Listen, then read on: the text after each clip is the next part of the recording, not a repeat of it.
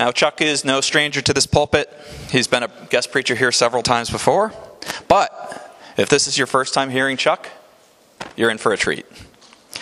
Chuck is the founder and executive director of Ministry to State, a ministry which came out of the Oklahoma City bombing tragedy in 1995. In addition to overseeing the entirety of the ministry, he leads weekly Bible studies on Capitol Hill and disciples a number of government workers in the Washington, D.C. area. Chuck has published 6 books and resides in Washington, D.C. with his wife, Debbie. That's a good name for a wife, by the way. If you'd like to know more about his ministry, his website is ministrytostate.org. And with that, come on up, Chuck.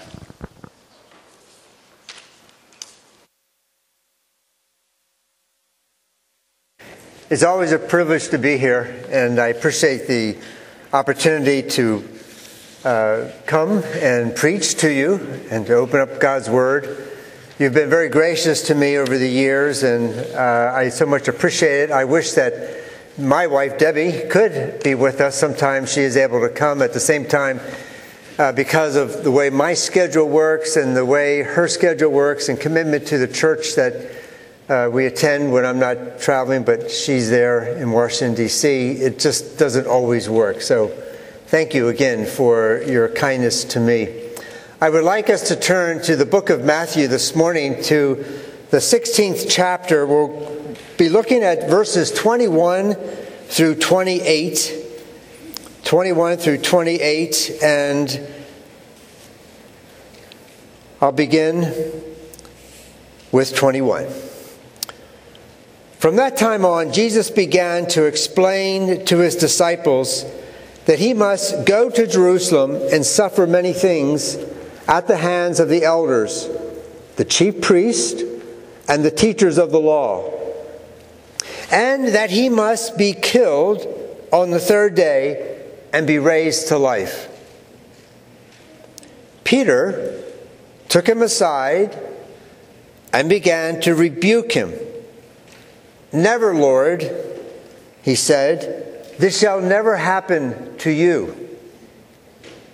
Jesus turned and said to Peter, "Get behind me, Satan. You are a stumbling block to me. You do not have in mind the things of God or the concerns of God, but merely human concerns." And then Jesus said to his disciples, "Whoever wants to be my disciple must deny himself and take up their cross and follow me. For whoever wants to save their life will lose it. But whoever loses his life for me will find it. What good will it be for someone to gain the whole world and yet forfeit their soul? Or what can anyone give in exchange for their soul?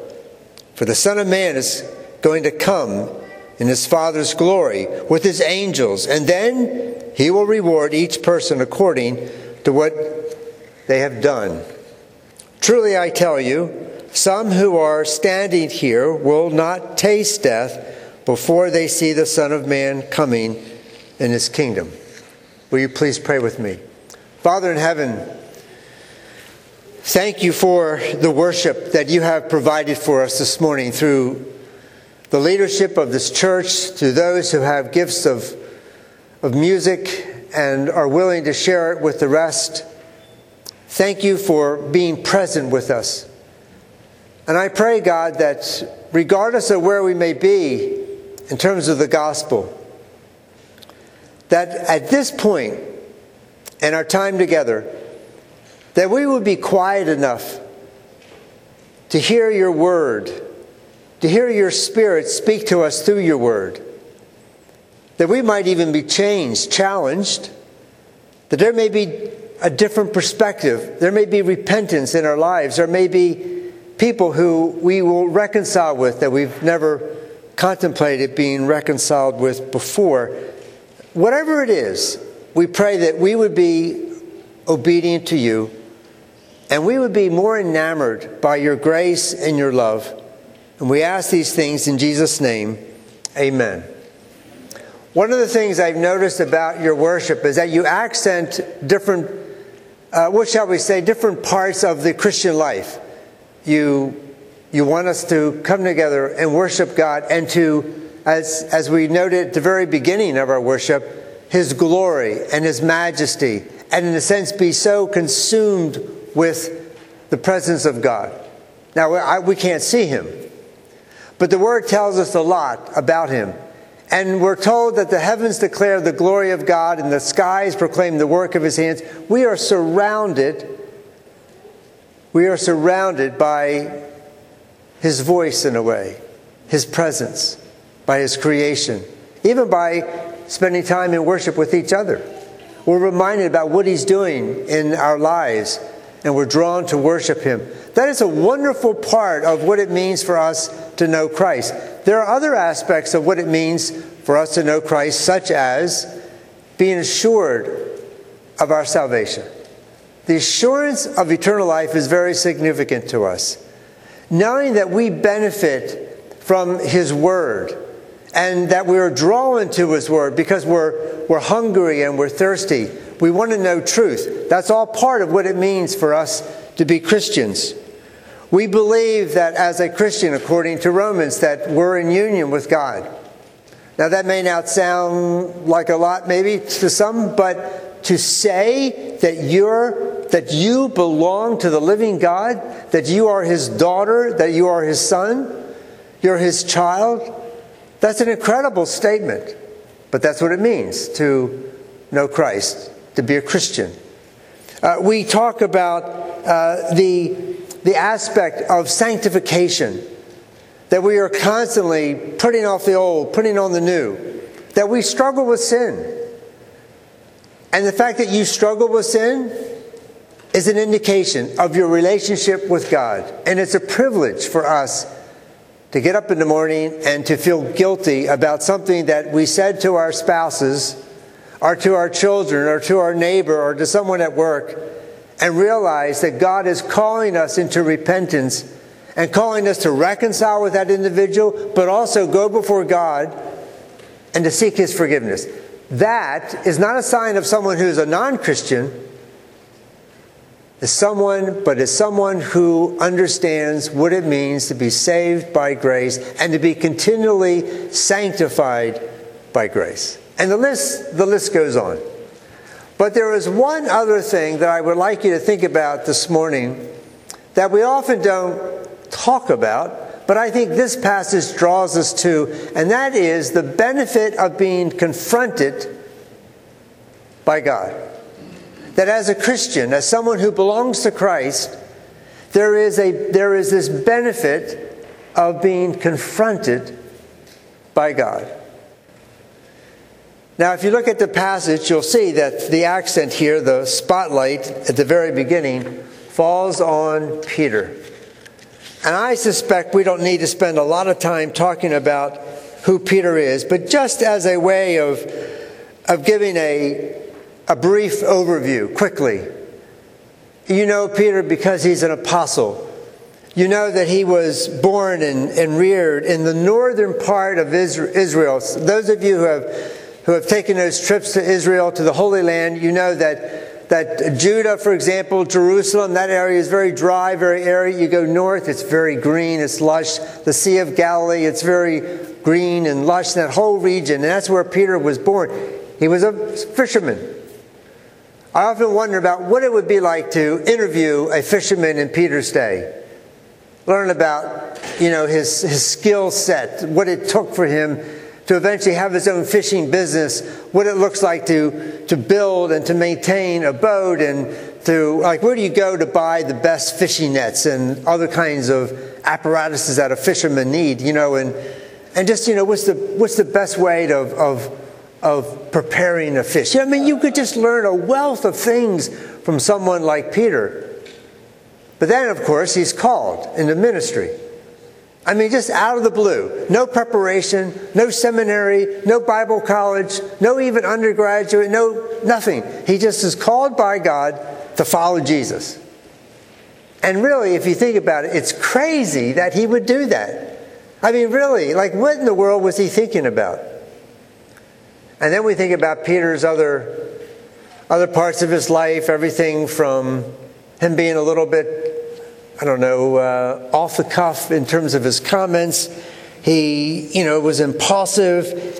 He was one of the three upper tier disciples. He was there at the Mount of Transfiguration. And he had all these special experiences. And yes, he was the one that denied Jesus 3 times and then was restored. We see that restoration account in the end of John, the Gospel of John. And then, of course, his ministry. The first 12 chapters of Acts is centered upon Peter and his ministry. And then we read other things about him, and especially his epistles, the 2 epistles. But then, in this particular passage, Matthew provides for us this window into what it means to belong to Christ and to be confronted by Christ. And Peter experienced what we'll say this morning is a most severe gospel confrontation. So let me just pause for a moment and ask you a quick question. When was the last time you experienced some form of gospel confrontation from your Lord? So just think about that. Think about your past. But let's go back to the passage and let's understand, and I know this will scare you when I say this, but there are these 5 points here that need to be looked at briefly if we're to understand this gospel confrontation. Here's the first one. How do you define your life? How do you define who you are? And I realize that if you go around, we all stand up and we talk about who we are. I'm a mom. I'm a wife. I stay at home. I work outside the home. I'm the husband. I'm the father, right? You can just picture all of it. I'm a grandfather. Debbie and I are reaching this year our 50-70 window. You know what that is? 50-70 window. You reach 50 years of being married, 70 years of age, and that's a different definition of life. You didn't think about what that would look like 50 years ago. So all of us have our own stories, right? The context may be different, but that gospel confrontation in some ways may feel the same. And the first thing that you need to ask yourself is, how have you been defining your life? If we go back to Peter, it's clear. Peter would say, if he was sitting here, let's say right before we get to Matthew 16, and we were to ask Peter, okay, tell us your definition. Well, we've just given it to you, right? I grew up in this place. I went to this school, so to speak. These are my parents, etc. My brother is Andrew. We got into the fishing business, etc. Then I'm following Jesus. All of a sudden, I never even heard of him before, for the most part. And here I'm following him. I'm his disciple. I've been under his teaching, right? And he would give you all these characteristics that in essence define him. But there's just one problem. As he looks at his life, as he, in essence, looks at the way in which he is following Christ, he is defining it in such a way that is out of accord with God. And so here he is with the disciples, with Jesus. Jesus is explaining what is going to take place. It's a very critical time in regards to redemptive history. If you think about it this way, whether it be the past or even the future, 2,000 years in the future, 2,000 years in the past, what Jesus is explaining to the disciples is the most important thing of all of redemptive history. In other words, all of history is coming together in what Jesus is saying here in Matthew chapter 16. He's going to suffer, and he's going to die, and he's going to conquer death. All the Old Testament has been speaking about that. And what takes place after this is always going to be speaking about this particular time and event. That Jesus is going to bring about redemption. And what does Peter say? He says, I don't think so. No, God, you really need to think a little bit differently. You need to be a little bit more pragmatic here. And I can imagine Peter and his thinking. He's going, now wait a minute. I've given up my business, and it was a pretty good business, by the way. And I gave that up, and I've been following you, and I have been amazed at what kind of ministry you have. I don't know anybody that has that kind of mega ministry, that kind of popularity where thousands of people are coming and you're teaching them and they're responding to your teaching, and there are people who are being fed who need to be fed, and people who need to be healed, and all these great benefits and wonderful things that are happening, and people are benefiting from you, and now you're telling me that that's going to be over? You get it? Peter's like, he's just applying the way in which he would normally think about life and how he would define his own life and his surroundings. And he is an obstructionist. He is a ministry fixer. He's going to fix this ministry that looks like it's going to get off the rails, because this thing that Jesus is speaking about mustn't take place. Because all these things that we've been experiencing are going to be done if you die. Like, what is that all about? All right, so let's just stop for a moment. However you define your life, have you ever, in a sense, or maybe in reality, said to God, no, this is not going to happen. This shall never happen. This is not going to be the story. This is not going to be my story. And would you hear the words of Jesus when he says, "Get behind me, Satan. You do not have in mind the things of God, but the things of man." I will tell you that there have been times in my life where I very much can identify with Peter. That in ministry, you say, no, this is how ministry must be. And you kind of put that package out there, right?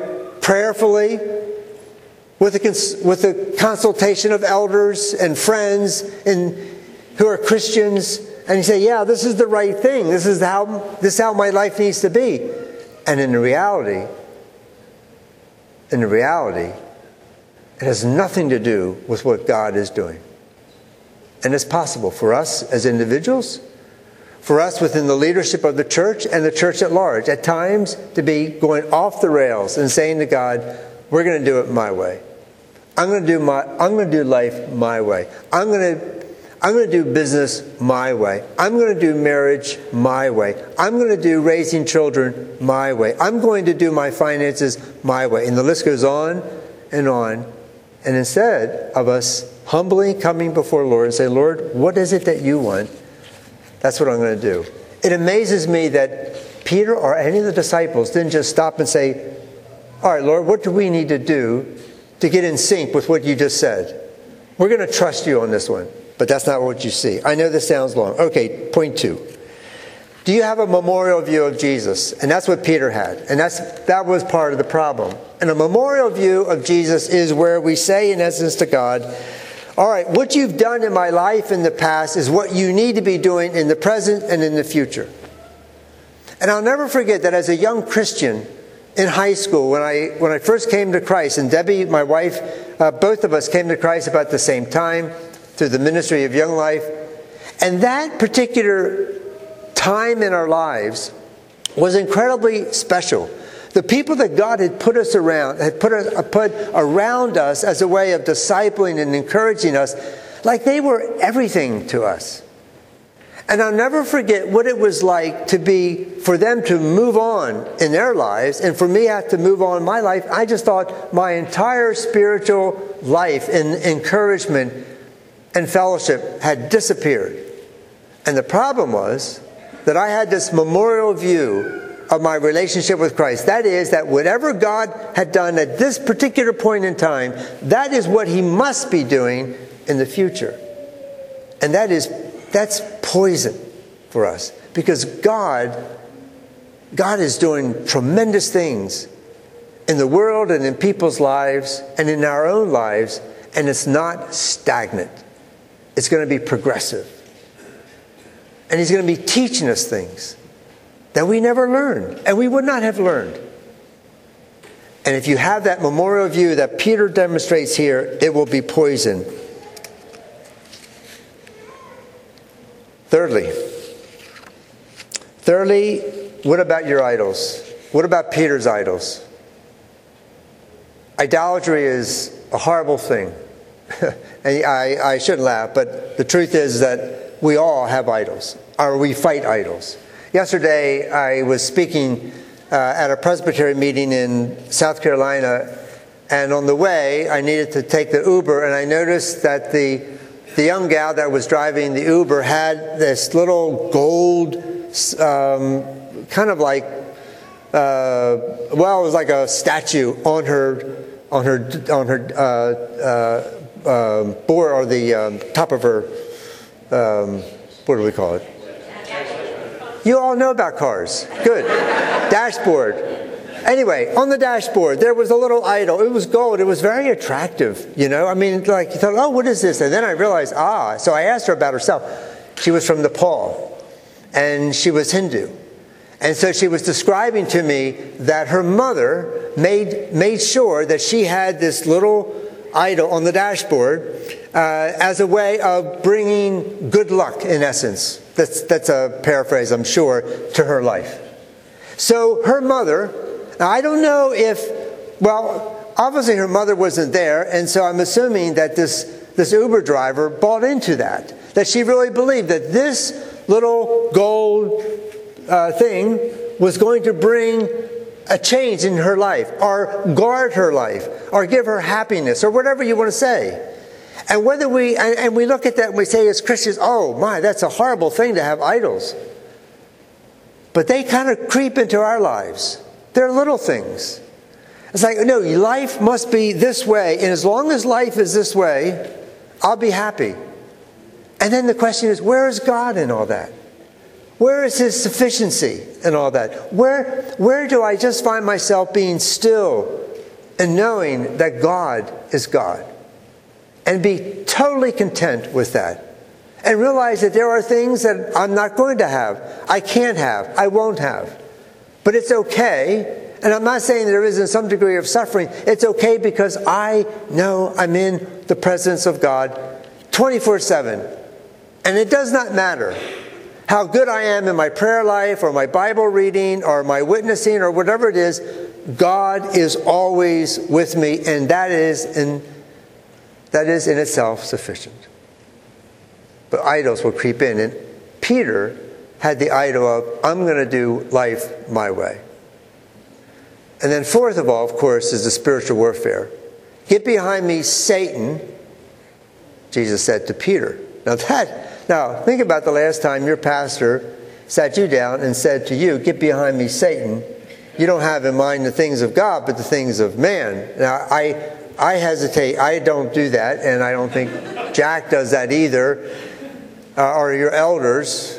But Jesus did. And Jesus was calling the shots here, so to speak. He was describing exactly what was taking place. The most significant thing in all of history, Peter is standing there saying, no, we're going to change this thing. I'm a ministry fixer. In fact, I can, if you ask me, I'll give you a better plan in terms of your plan of redemption, God. That is nothing but evil and wickedness, and something that comes right out of hell. It is something from Satan, and Jesus is calling it what it is. And I need to see in my own life where Satan is present, and you need to as well. And we don't have time, but the New Testament, especially in the book of Ephesians, reminds us about the spiritual warfare and the means that we need to use in order to deal with it. And then the last point here that we need to understand is the fifth one, which is to die to self. Then Jesus said to his disciples, whoever wants to be my disciple must deny themselves and take up their cross and follow me. For whoever wants to save their life will lose it. But whoever loses their life for me will find it. In the Roman era, if you were on the street in Rome or anywhere, like Jerusalem, for example, and you saw someone carrying a cross, literally carrying that large wooden cross, you knew that one, they had been charged with a crime. Secondly, that they had been found guilty. They had been tried and found guilty. And third, you knew that they had not just been sentenced to so many years in prison, but they had been sentenced to death. And Jesus here is saying to us that we need to, as Christians, carry our cross. That is, we need to die to self. We need to be willing to say, Lord, this is what I would love to have. This is how I want to define my life. But I understand that it's not my will to be done, but it's your will to be done. That I need to have in mind the things of God as opposed to the things of man. That in order for me to truly be someone who is so enamored with being in the presence of Christ, with experiencing His love, by being just simply still and meditating on all the things that He has said in His Word, which I know is a lot, but the point is that I take His truth and I filter out all the things that are in essence a distraction. But in order to do that, I realize that there are a lot of things that I must be willing to give up. Maybe they're small things, maybe they're big things. But I do so because of my love for Christ. Because instead of saying to Christ, no, that will never happen to you, I need to be saying, Lord, show me, give me by your grace the ability to desire what you desire for me and also to carry it out.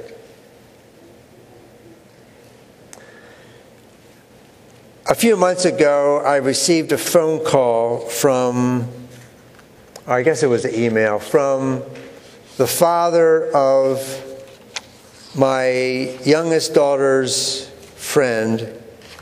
And he contacted me because a man that he knew was in jail in Shawnee, Oklahoma. Shawnee is about 45 minutes east of Oklahoma City, where I lived with my wife and children for 20 years as I pastored Heritage Presbyterian Church. So he thought I might have some ability to help this man. His name is Paul, who's in jail there. And so he explained the circumstances. He said that Paul is Chinese. He was a pastor in mainland China, in prison for a number of years, a number of times. Eventually, his family left mainland China, ended up in California, and while he was in California, he wanted to provide for his family, and he became a trucker. He drove these large 18-wheelers across the country. And he was coming back from a long haul, and he was coming through Oklahoma on Route 40, and in the process of coming basically in the middle of the state, probably towards the latter part of the day, he hit a man who was a tow truck driver doing some kind of work on the side of the road, and he killed him. Apparently he maybe didn't quite know that he had hit the man. He kept going. Eventually he's arrested for hit and run, and now he's in jail waiting for charges and trials, etc. It's a really sad story in a lot of ways. So we've been praying for Paul and his wife, Candy, and the children in California. But what I notice is that on occasion, he'll write a letter and he'll send it to his wife, and then she'll send it to the friends. And so that's how I got a copy of this letter. And he describes what life has been like for him. He talks about the fact that he is willing to face whatever the reality is for these charges that are there. He's not trying to fight that. But he also knows that his life has really been changed. It's been turned upside down. And he has a choice, obviously. He could just sit there and moan and be bitter that life didn't turn out the way that he had. He could talk about how much he has served God, and this is what he gets in return for serving God. He could talk about all those kinds of things. But I didn't, and I'm not saying he doesn't have those kinds of thoughts and he doesn't have a lot of struggles. I'm sure he does. But what really caught my attention was how he began to minister to those in this jail. And please understand, a jail in Oklahoma would be different than a prison in Oklahoma or anywhere else in the world or in the country. A jail, you're with a lot of people who you're in a very confined area with a lot of different other men, and it can really be difficult. But this is what he says. He says that while he's there, he realized that God was calling him into ministry. And he talks about the name of two men that he's ministering. I'll just read a little bit of his letter. He says, the names are Alex, who is 20 years old, and Tarp, who is 18 years old. He says, please also keep them in your prayers, for they have both grown up with their mothers as their fathers were in prison. And their mothers have remarried, and they are Mexican Americans, and I treat them with a father's heart and help them in their daily lives. And then he goes on and he talks about their interest in studying the Bible with him. And so he says that there's sometimes during the course of the day where he will forget about the appointed time in which they're going to start the Bible study, and they'll remind him. And they've been going through the book of John, and they're in the 14th chapter. And he describes what it's like to be with these two young men in jail, where he may be eventually taken to prison, and they may be taken to another prison. But while he is with them, they are praying together. They are studying the book of John together. They are talking about the gospel. I don't know if they've made a profession of faith or not. But I read this letter and I say to myself, here's a man who could go to God and say, never, this will never happen to me, and be bitter and angry and irritated, and just be so self-centered. But instead, what I hear when I read the letter is, not my will, but your will be done. And however I can serve you in this jail, in the middle of Oklahoma, I will do so for your glory. I just love it. And it challenges me, especially when I go through these little occasions where I don't get my way or something interferes or whatever it is, and I have this little Chuck Garriott pity party. And then I think about Peter and Jesus' words, especially, am I willing to die to self? The only way you will be willing to die to self is through the gospel, because you are so enamored with your Lord that you want nothing but His presence and His grace.